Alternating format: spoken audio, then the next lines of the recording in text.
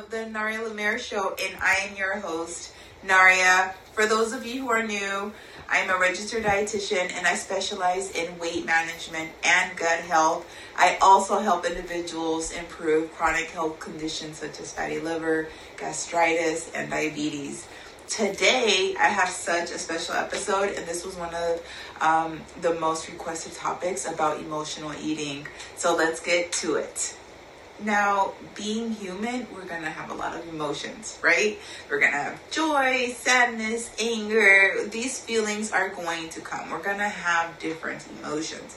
Now, what I do see, a lot of individuals tend to go to foods to cope. When they're happy, sad, angry, and hey, I'm in the same boat. I'm in the same boat.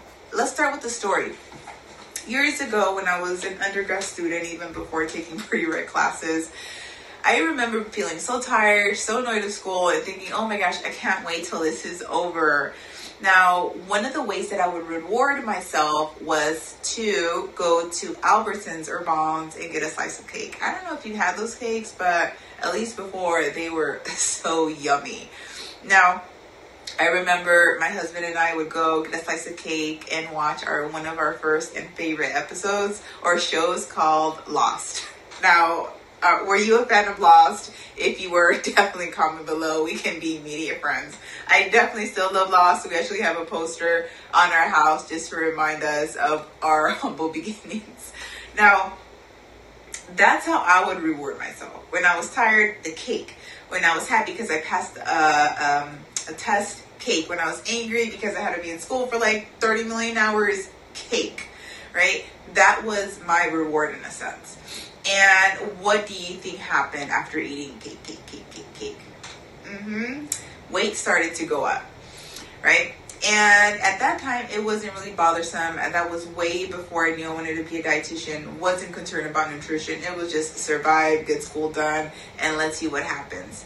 And I never learned how to cope with these emotions in a different way. So, food it was. Can you relate to this? Do you ever find yourself going to the kitchen when you're happy, when you're sad? Do you find yourself eating extra snacks or having larger portions or going to certain restaurants when these emotions come to your life? Is this something you've experienced? Most likely, yes. Because most of us do it. Now, with these emotions, in addition to when we're bored, we tend to go to food. So what can we do about it? If you've seen my other episodes, you might know the answer to this. Awareness precedes change. This is so important because many times we find ourselves doing things not knowing why. Sometimes out of habit. And we just say, this is just normally what I do. I go to school. It's annoying. I have thousands of exams. I just want cake. Like, that's just what it is. We have to become aware. Otherwise, what are we going to change? We're just kind of going in there blind. We're going right into the deep ocean and just hoping that no shark comes our way, right? Become aware. Notice your patterns. When you go to the kitchen, is it just during meal times? Is it in the between meal times? Is it after the meal times? What do you tend to grab?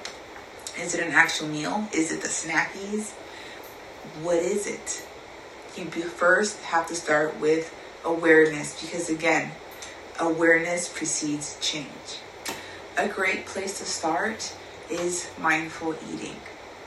Mindful eating is essentially just that, becoming more mindful of what you're eating, how much you're eating. So let's give some examples. So let's say at nighttime you like the snackies, and what that may look like is going to your room, having a bag of chips, and then just going for it while you're watching Netflix.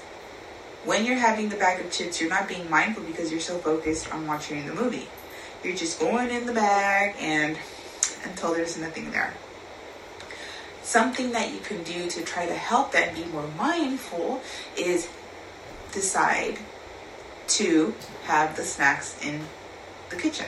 So for example, I would like to have Doritos chips, but instead of going on my bed and watching Netflix, I'm going to start to have my Doritos in the kitchen without any distractions, because again, if we're on TikTok or if we're on Instagram or we're watching a movie, most likely we're not going to pay attention to the portion. So what I want you to start to practice, or what I would recommend, is get those Doritos, portion out one serving size, and just enjoy the chips. Then after, keep it going. So that way you can start to pay attention, because often what we see is we weren't hungry. We were just bored, or maybe we're just mad, or maybe we're just happy. It was something else that wasn't connected to actually being hungry. Now, unfortunately, what happens is if we're eating too much or snacking too much, our weight's going to go up. And what happens when our weight goes up?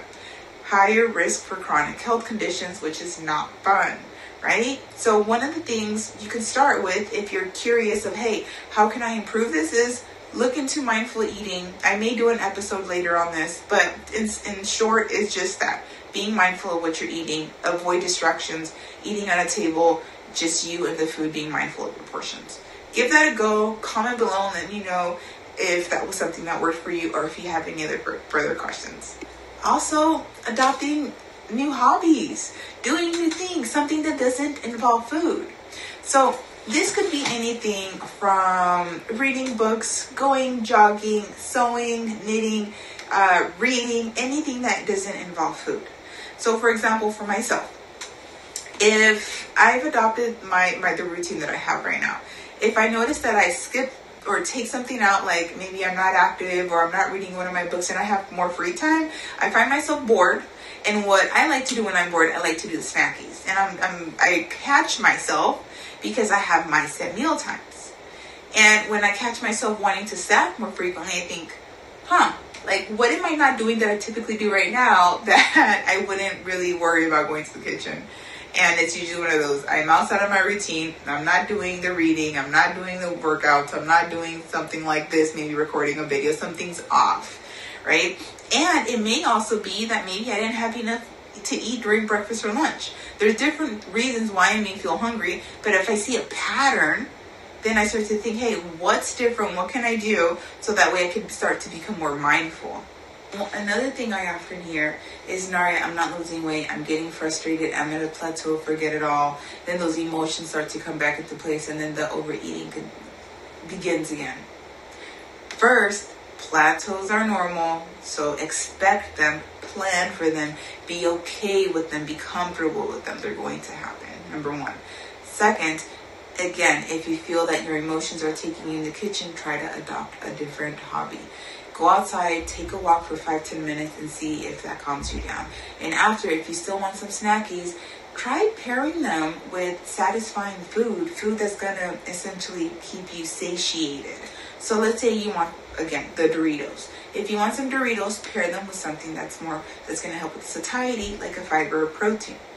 It could be the Doritos with what type of protein you like. It could be maybe some cottage cheese with fruit on the side. Have that first and then have the chips. See how you feel. Have some fiber, a fiber supplement before, and see how you feel with the Doritos. You may see that again, you weren't even hungry, you're okay. You may still want the Doritos, and that's fine, but having something that's going to keep you full or help with the satiety may prevent how much chips you eat.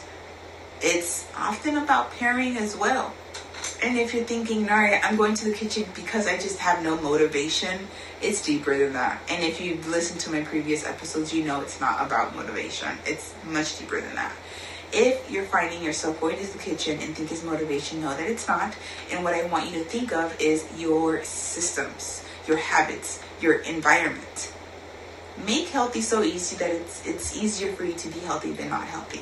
So let's say you're craving some cookies. Instead of going to Costco and grabbing those massive size box of cookies, what I want you to do is go to a store and buy an individual size pack. Have those desserts for the day. Even if they're like 10 for $1, I don't care. I want you to just buy it for that specific day. So the other days, you're able to snack on something maybe more healthy, maybe something lower in calories, lower in fat, like fruit. And again, the cottage cheese, I say that because it's one of my faves, or you can even use Greek yogurt, whatever. But the point is, if you're going to have those higher calorie, more processed foods, have them in smaller portions. So that way, when you do go in the kitchen, they're limited. Nice and easy. Often I do encourage my clients and patients to go to a mental health counselor. I'm a registered dietitian, right? But I see that when my patients and clients pair the registered dietitian with the mental health counselor, it can be a massive game changer.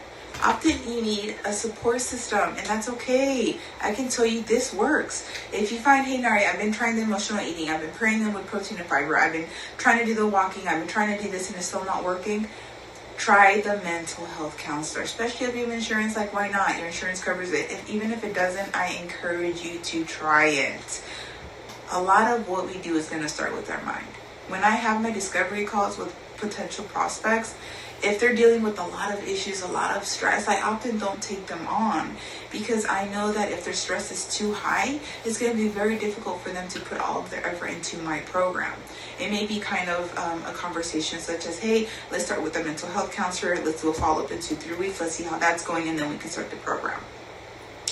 So guys, think, do I need a support system? If I do, cool. Let's find the mental health counselor I feel comfortable with, or the stress management counselor. Let me find a dietitian that I can connect with, because already, again, if you've seen my other episodes, I always encourage you to follow these dietitians on social media, follow us, see who you connect with, see what we specialize in, and then pick the one that you feel good with. So that way during your time together, you feel comfortable sharing everything. And the more this dietitian knows, the more they're going to be able to help you. It's a win-win.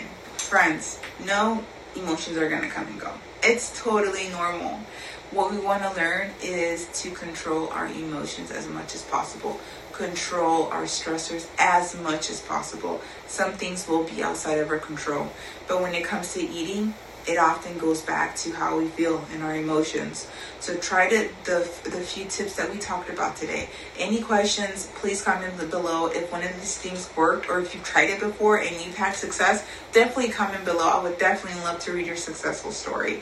Otherwise, till the next episode, bye friends. And don't forget to subscribe.